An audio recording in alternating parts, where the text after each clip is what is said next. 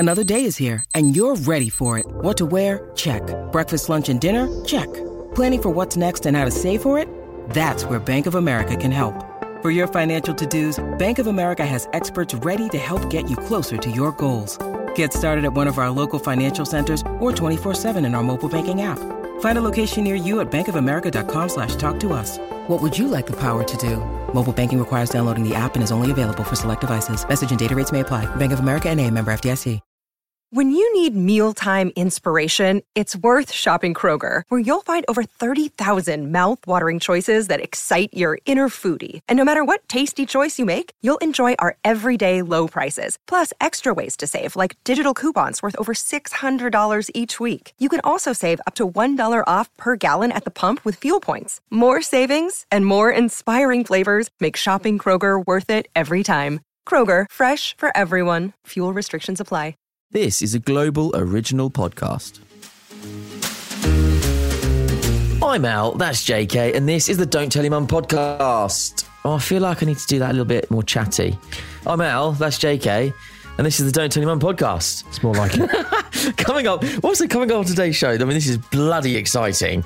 It's a Back to the Future special because we have got an exclusive interview with the writer of Back to the Future, Bob Gale. Insane! I mean, this is just... the whole story behind this is just amazing. So basically, I went to see Back to the Future, the musical, and unbeknown to me, I was sat next to Bob Gale. Okay, so that's kind of where this all started. And then I said, look, we should get you on the podcast. We've got Bob on the podcast, and we talk about Back to the Future, the musical, and we talk about Back to the Future. But we'll come back to that in a moment.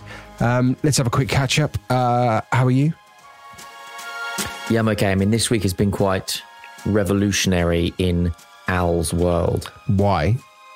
Because I've realised that I've hit a point in my life that I'm so lazy, I now prefer to sit down when having a wee. Oh, you do the sit down wee. Now, I only ever do a sit down wee at night because it's quieter. So, because if you have a sit down wee at night, then, and also let me just explain why.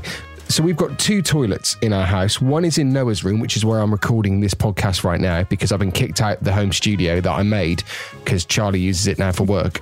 But her work is far more important than mine. And we have a toilet downstairs. But on the bedroom, right, so our bedroom is on we've got like a loft conversion. So we're on the first floor.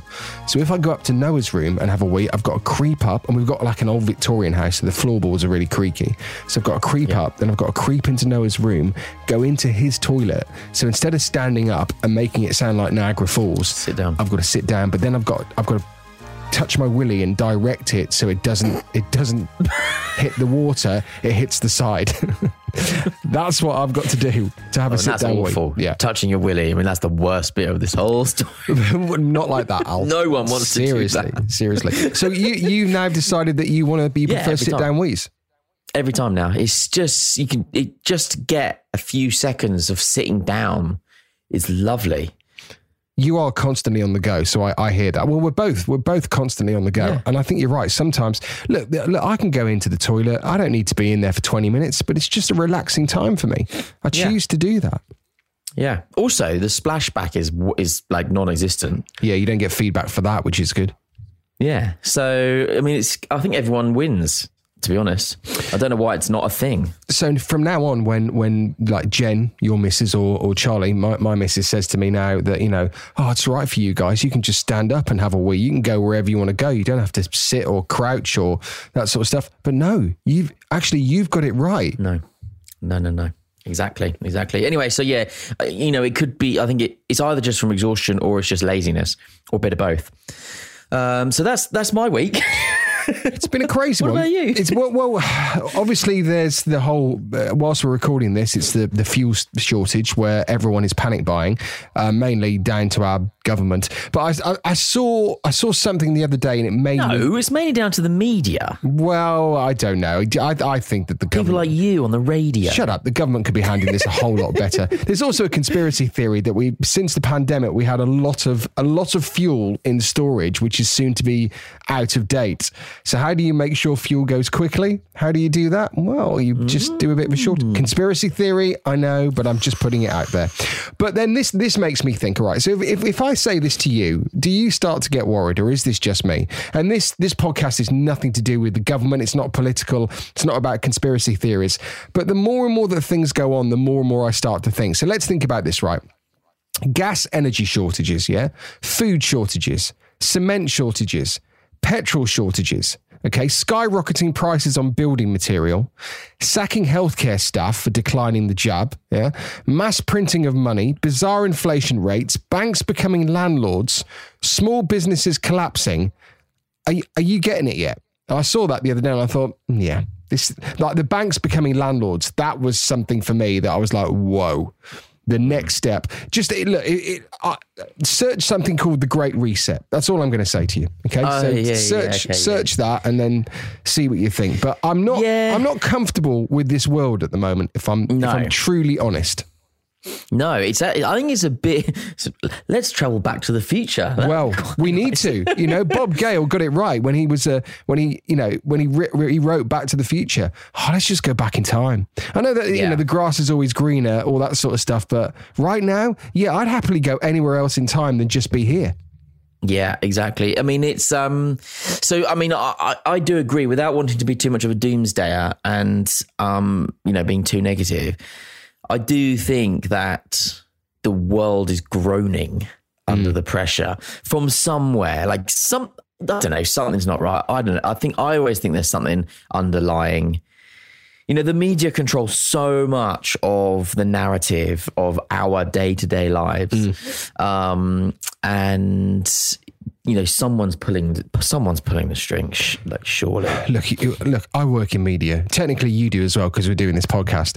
But the thing is, right, if you say something, you know, on TV, you know, on the radio, whatever it is, if you say, look, there's going to be fuel shortages, there's going to be this, there's going to be that, well, it's going to start, there is going to be a slight panic. If you didn't say that, well, it's non-existent, isn't it? So, yeah. But okay, but I tell you who has come to the rescue is Bond. James Bond has come to the rescue. Yeah. No Time to Die is released today. So we're recording this on the 30th. So I think it's released today. I got to see the screening, which was incredible. I may have missed the last 24 minutes because I had to catch my train. So take this review with a pinch of salt. But you've got to watch it. It's Daniel Craig's final outing. It is everything that is Bond that you want. The scenery is phenomenal. The cinematography is incredible. The cars are amazing. All the action, you know, the planes, the underwater plane, everything like this. The villain, actually, no, the villain. Rami Malek. I wasn't impressed. No. Okay, I've got two questions. Yep. One, is an underwater plane a submarine? You'll see when you see the film. And two, it's a 12A, right? Can I take Ted? Do you think it's appropriate to take Ted? No, I wouldn't. Oh, right. Okay. I personally wouldn't. Right. You know, there are some swear words in there and I just don't... Oh, that's fine. I took him to Arsenal and the other day he repeated something. I mean, it was unbelievable. It wasn't a swear word, but it was a very inappropriate thing for an 8-year-old to say. Look, I'm one of those parents that my dad let me do anything I wanted to, whatever age it was. I could do anything I want. You know, I got freedom, but I'm one of those parents that you don't really need to. I don't think you need to take your kid. You know, if they're not 12, you don't need to take him. You just don't. So, what I will say about the Bond film though is that the female cast there's Bond and then they're like 3 main female characters and they were incredible. Ana de Armas only has a short time on screen, but she was the standout for me. She was incredible. Really? The new 007 as well, who is a woman, and there's some really funny bits between them. Phoebe Waller-Bridge, who wrote Fleabag, wrote this as well. You can see the comedy coming in. You've got to watch it. You have to watch it. It is a great, great film. But this is my thought. I think we're ready for a new Bond. I think we're ready for a new style. And I am Daniel Craig's biggest fan. Huge fan. I think it's time for a change. But do you think that change should be a woman? No, I don't. No. But I can see what they're doing. I can see that, like I said, there was a real strong female cast. And this isn't supporting. Yes, James Bond is the main character, but all of these characters individually were phenomenal. And you can see where it's heading. I can't say much more because you'll get to hear, when you see the storyline, you can see where it's probably going to head. And does that make way for a female Bond? Potentially. That's all. That's all I'll say. But however, okay. Yes, you've got to watch it at the cinema. But I think the next Bond, who is, let's face it, it's going to be Tom Hardy, isn't it? It's going to be. Tom Hardy would be fantastic. No, I mean, everyone talks about Idris Elba, who I don't actually like. I don't think I love Idris. I think, you know, Luther, one of my favourite shows. But I think what they're going to go for next, I can just see it being Tom Hardy. I just can. I'm probably wrong. Well, but maybe they're trying to tap into the female market with him.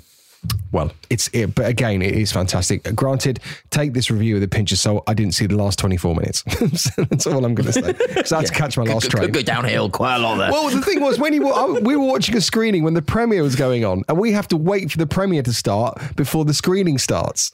So that's the way it works. That's why we're just waiting around, like getting drunk. It's got to be like at least a quarter of the film, if not a third. 24 minutes. Look, I left at 10 to 11. My train was at 11:04. And the film finished at 10 past 11. So I probably missed about 20 minutes. So that's all. But from what, you know, everything about Bond you love, you will love this. So, yeah. Okay, cool. I actually don't really like any of the Bonds past GoldenEye, to be honest. Casino Royale was amazing, and I think that's why why I'm saying we need a new Bond and a new style, because when Daniel Craig came on the scene and Casino Royale was in, like, that was the best change for Bond ever. Daniel Craig is the best Bond. There is no doubt about it. Oh, no. No, he is. He's true to the Bond. He's true to Bond.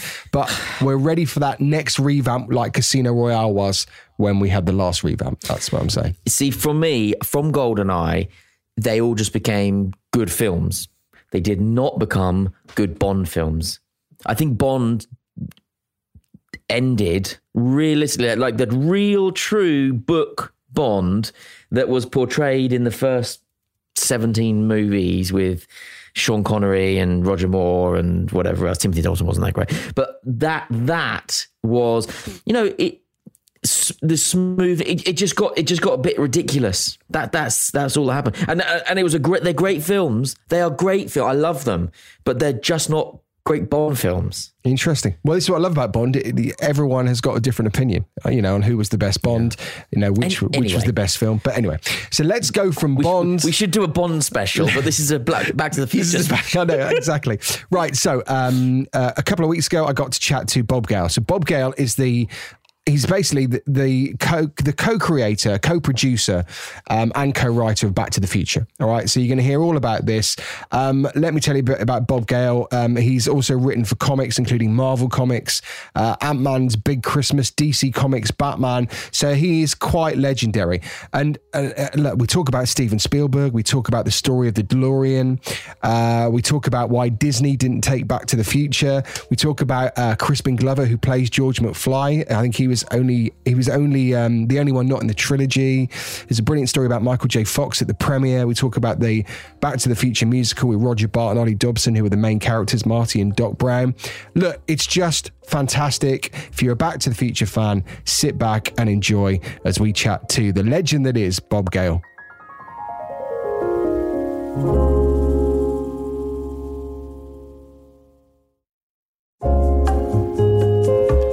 So then, Oscar-nominated screenwriter, producer, director, co-creator, co-writer, and co-producer of Back to the Future. I probably could go on. Here's Bob Gale. Happy to be here with you. Oh, it's lovely to see you again. So last time we saw each other was probably about 2-3 weeks ago when I'm there at the Adelphi Theatre, just off the Strand in London, and I'm going to see Back to the Future, the musical, for the very first time. I'm in the bar, and there are two girls behind the bar that are saying, oh, it's what a night it is. Bob's just been to the bar. He asked for whatever you asked for. I mean, and you could see that they were sort of on edge, excited and everything like that. And I'm thinking, who's this Bob they're talking about? What are they going on about? So I take my seat with my wife, Charlie, and then I behind me, I see someone being ushered to their seat, and I'm thinking there's a seat spare next to me. And then who sits next to me? No pressure. It's you, Bob. Well, you and Charlie both laughed really loud. Oh. So I assume that was not for my benefit, but because it's funny. It is funny. Look, this is such an amazing musical, and we'll come on to the musical later. But I think we need to go to Back to the Future first of all, obviously. And now, of course, you were known. You were one Bob. There were two Bobs. So Bob, this is Bob Gale, who I'm speaking to. Then there's Rob Zemeckis as well. Now, you guys came up with Back to the Future. That's right. That's right. I found my father's high school yearbook while visiting my parents in St. Louis, Missouri, my hometown. This was in the summer of 1980. I'd never seen my father's high school yearbook. I attended the same high school that he did 29 years later. So I thought to myself, oh, this will be cool. Let's take a look at what my high school looked like in 1940. And lo and behold, it turns out my father had been the president of his graduating class, totally unknown to me.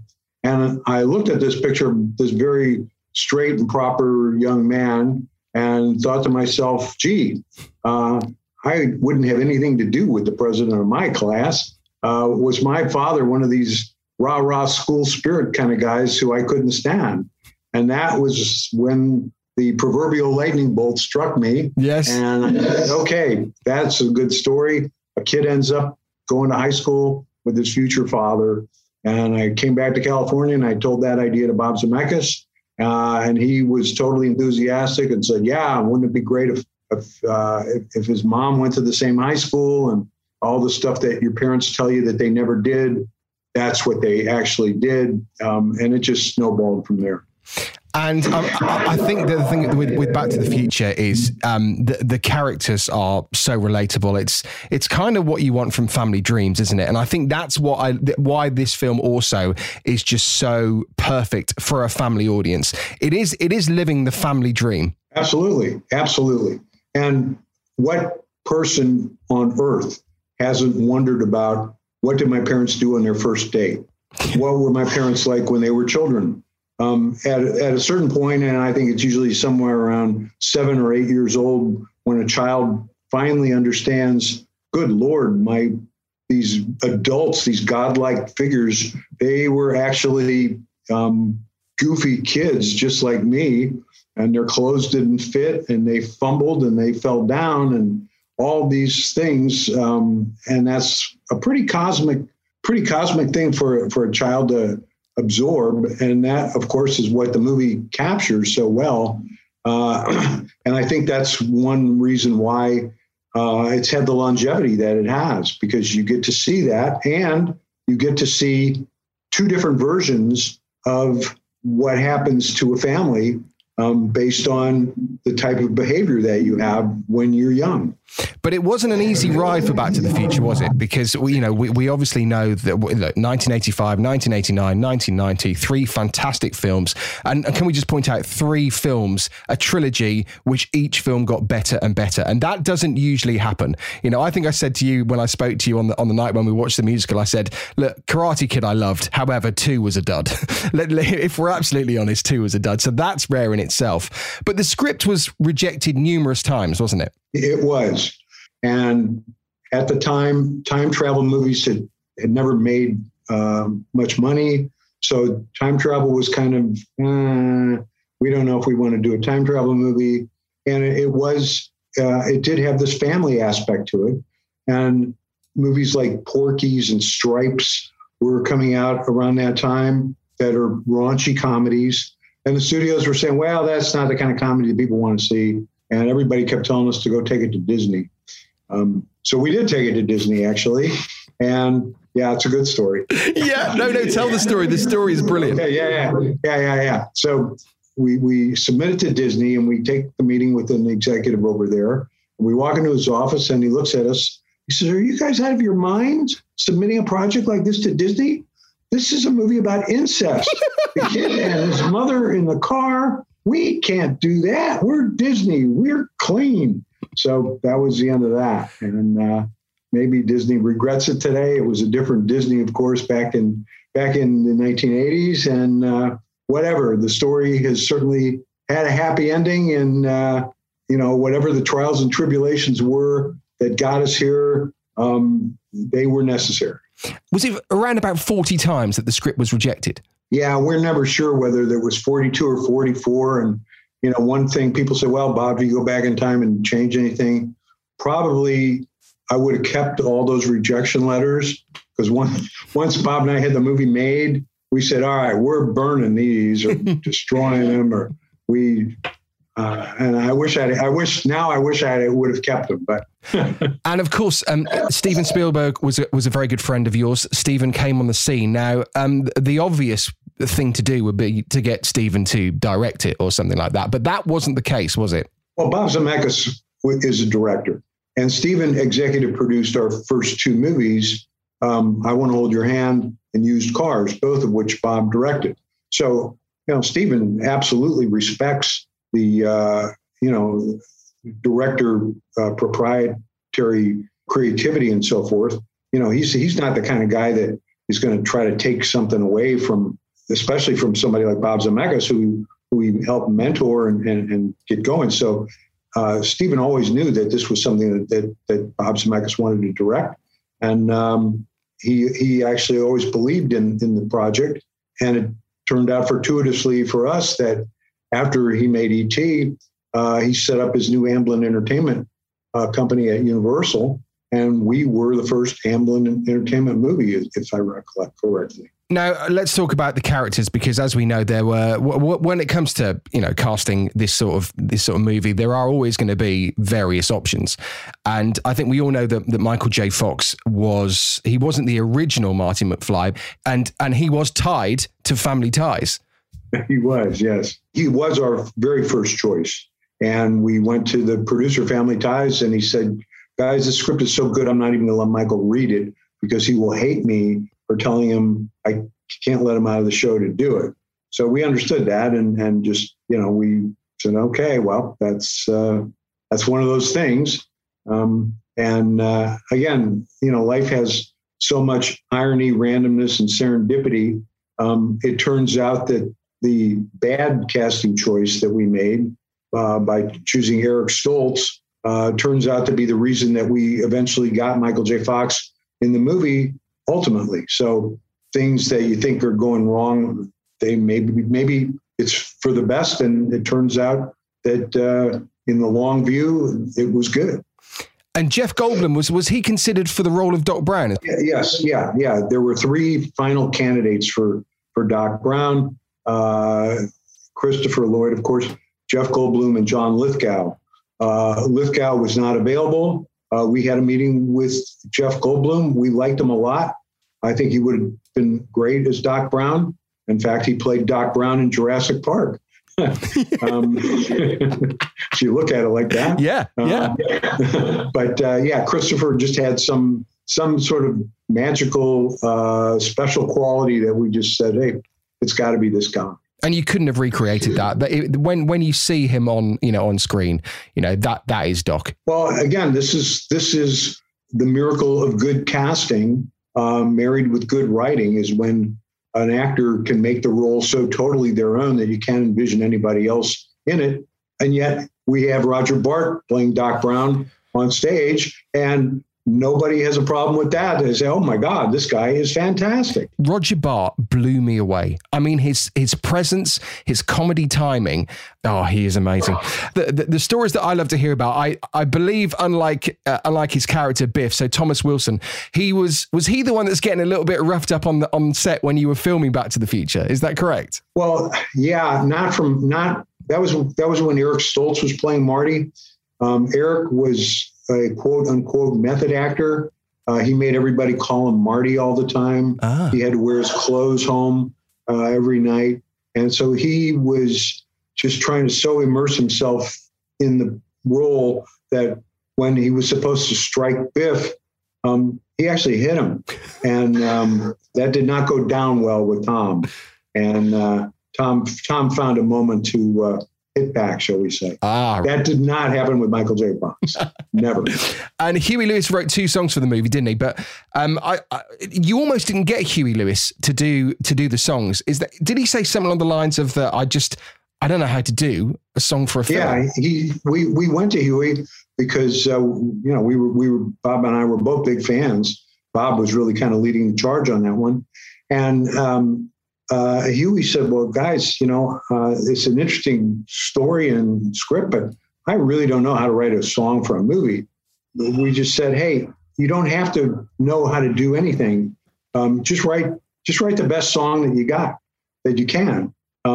And he said, Back to the Future. He said, nothing rhymes with future. True. Which Al Silvestri and Glenn Ballard were up against that too when they wrote the music, the songs. But Huey was working on Power of Love at the same time. He said, "Well, I'm working on this song. Let me send it to you and see if you like it." And we loved it, and we said, "Yeah, we'll put this in the movie, absolutely." It doesn't have the song doesn't have to be called Back to the Future.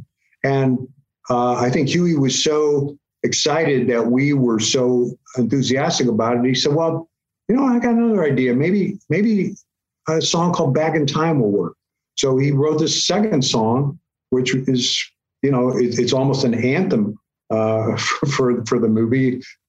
Certainly, the audience treats it that way at the end of the musical. Yeah. It's how we send people out, both of the movie and the musical, bopping to that song, and it's just great. So yeah, Huey was fantastic to work with. He was very collaborative, but we just basically of the management mentality, you hire the best people that you can find, and then you let them do their job. Yeah. Just get out of the way. Yeah. That's what happened. The DeLorean wasn't the first choice, which I know right now people listening to this have got that da-da-da moment, but it wasn't, was it?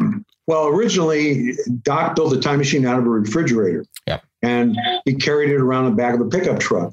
And in summer of 1984, when we were finally in pre-production on the movie, Bob Zemeckis comes in the office one day and says, "Hey, Bob, there's a lot of logistics involved in putting this refrigerator on the back of the truck, taking it off, moving it around. Wouldn't Doc Brown have been smart enough to have built the time machine into a car?" And I said, "Yeah, that makes a whole lot of sense, both creatively and as a producer, for ease of production." And it turned out that John DeLorean was on trial in the United States for that cocaine thing. Oh my! That is a whole thing. I watched the Myth Mogul documentary on Netflix. I had no idea that was coming at the end. I didn't really know anything about John DeLorean, but really? Whoa! Of course, he was acquitted because it was a complete sting. I mean, it was a frame up, and there's actually an interesting conspiracy theory about that. Whether it's true or not, I don't know, but since we all love conspiracy theories, supposedly Margaret Thatcher was very upset that all the money that the British government gave to the DeLorean Motor Company in hopes of making this new Northern Ireland factory a reality and so forth, it was never going to get paid back. So the story goes that she asked Ronald Reagan to see if the U.S. government could nail John DeLorean on some kind of a charge. Wow. We'll never know. Were Ford Mustang interested in the role of the time machine? Well, the story about that is that we had a product placement guy.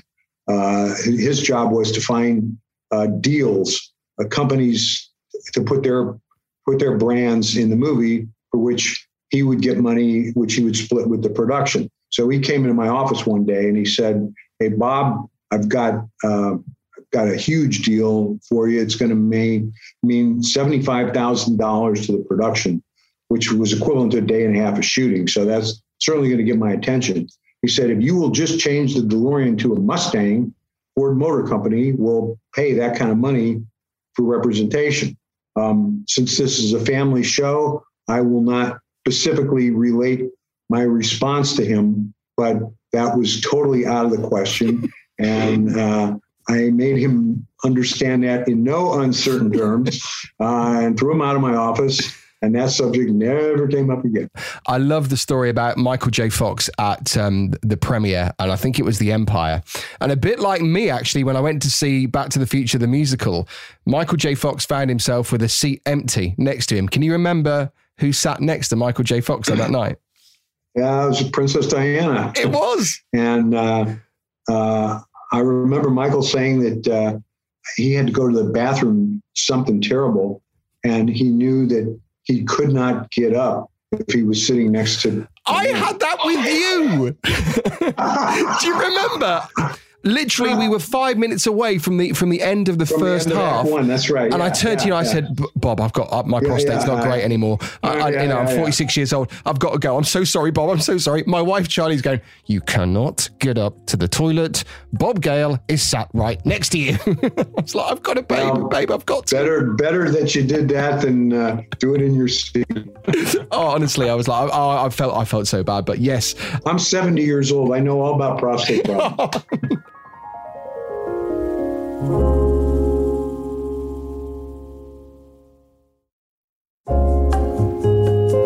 Look, we could talk about the movie there, and this is what I love about Back to the Future. It's not just about one movie. It's not just about three movies.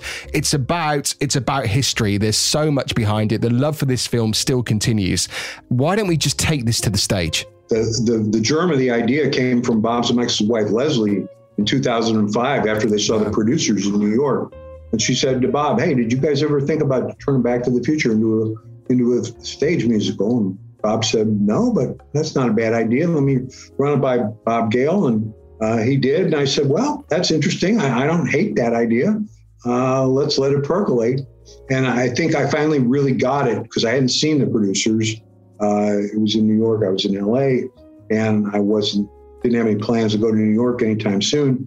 So when I saw the movie of the Producers musical, I said, okay, I get it now. I see what more they were able to get out of the original movie by musicalizing it. And that's when I said, let's run with this. So in February of 2006, Bob and I met with Alan Silvestri and Glenn Ballard. Glenn and Al had done the songs for Polar Express. So Bob said, you're going to love Glenn. He's just really talented. He's really creative. And of course he was right.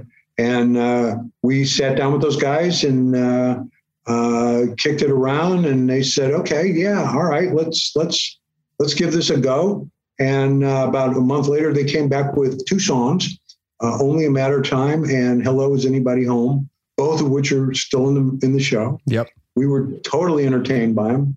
We said, "Well, if anything, this project is going to entertain us. So that's a good enough reason for us to keep going." Yeah. So started in 2006, stops and starts. But that's how long it took. Again, blessings in disguise, because had we been able to mount the show quickly, the technology that's on display, the stagecraft, it wasn't there back then. 10 years ago, 80% of this stuff couldn't have been done. Yep. In terms of making the DeLorean and the clock tower sequence and all the great stagecraft.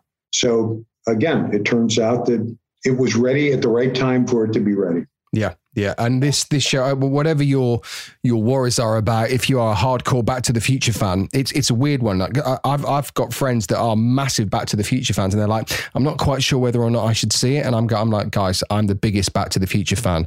I have been fortunate enough to see it, and you have to, because it keeps the dream alive and it takes it even further.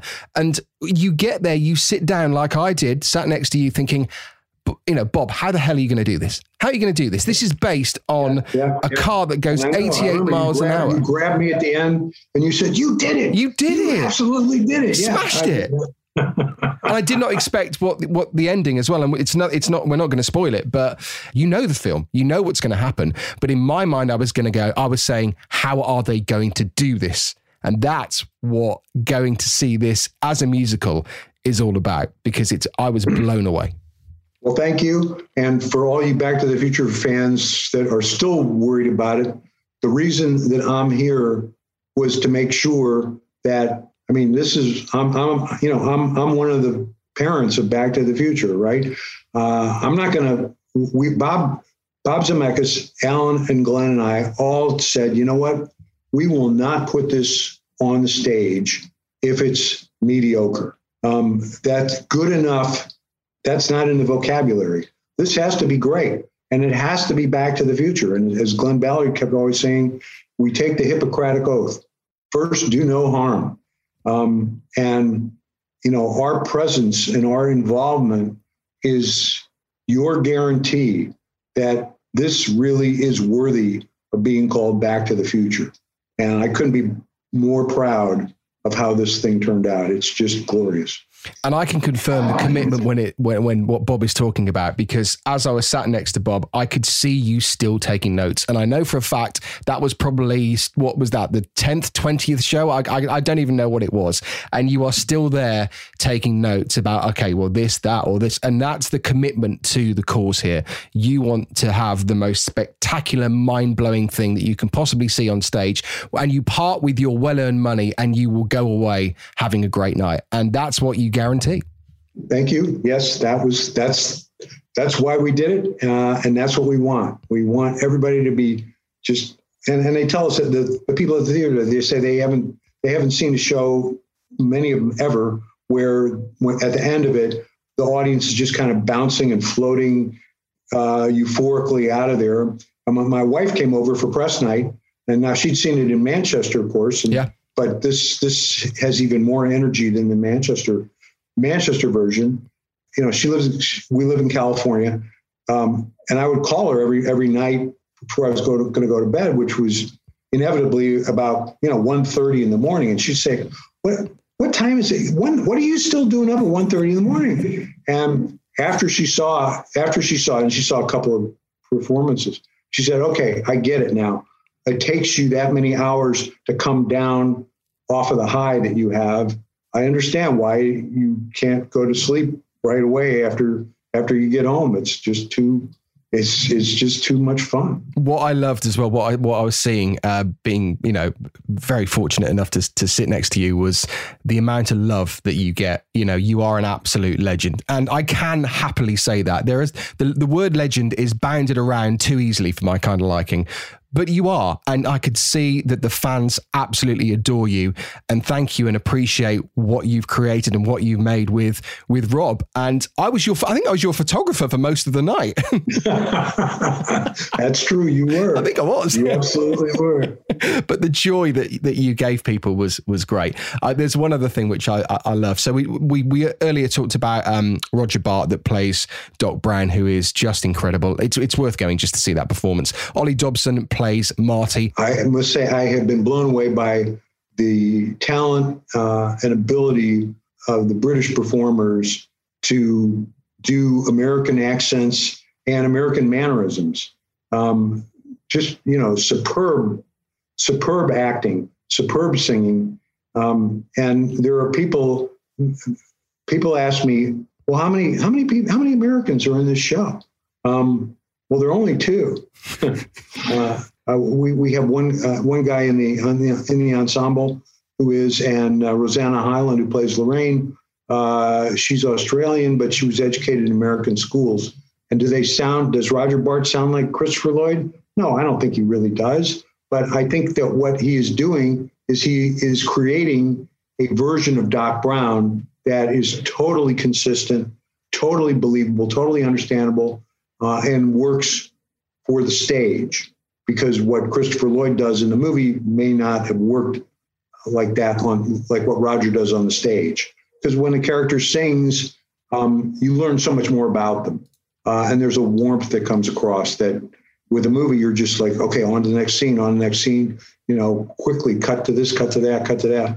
And in the musical, you're able to take a breath, although this show doesn't take many breaths. It's literally bang, bang, bang. But the songs, they play and nobody is, nobody's twitching in their seat because, that song went on too long, or why are we even having this song and so forth. No, we just really wanted to get this thing into well-oiled clockwork mechanism, if you will. Very good. But still with all the humanity and the heart and the characters and everything that makes Back to the Future what it is. It's placed in the most perfect theatre as well. The Adelphi Theatre. It's a very cool theatre. It's sort of Art Deco, isn't it? It's a beautiful setting. It really is. It is. It's terrific. And this was from the very beginning. After our first workshop, this was the theater that John Rando, our director, he really wanted it. He said, of all the theaters, this would be my first choice. And who knows? But you just don't know. To quote the barbed wire salesman in Back to the Future Part 3, you never know what the future may bring. It's true. Look, I've got to go now and watch Back to the Future. It's the law. I have to do it. I've just spoken to you. I've got to go and watch it for the 9 millionth time. I think, it's only fair. Bob, it's been amazing to see and chat to you again. And the Adelphi Theatre, Back to the Future, the musical, please just go. That's all I'm going to say. I'm not going to do the big sell because you need it in your life. So just go and see it and have a great time. And also what I loved is I never quite knew when it was going to end. It just kept getting bigger and bigger and bigger and bigger. It's lovely chatting to you. Things to say. Thank you very much, Bob. Have a safe journey back to California. Okay, I appreciate it. And I will see you in the future. See you in the future. Take care. Okay, beautiful. Thank you. Take care.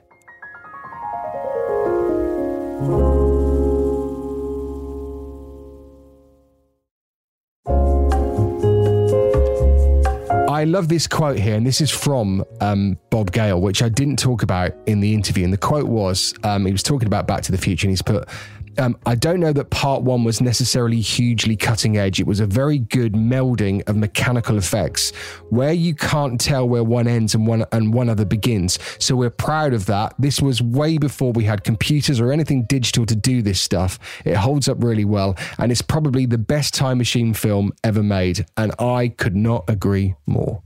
I'm going to level with you. Before you told me that you'd interviewed Bob Gale, I hadn't actually seen the movies in their entirety. I know. I have now. And even though the first one is older than I am, it is. They're really good. And now I'm going to go back and watch them with Ted. They stand the test of time. It's just a great story. And as he said in that interview, who doesn't want to go back to see what their parents were doing at school? Well, yeah, but then when your mum fancies you, that's the problem. And then that's why Disney didn't take it. Like Disney saying, no, this film is about incest. We don't want it.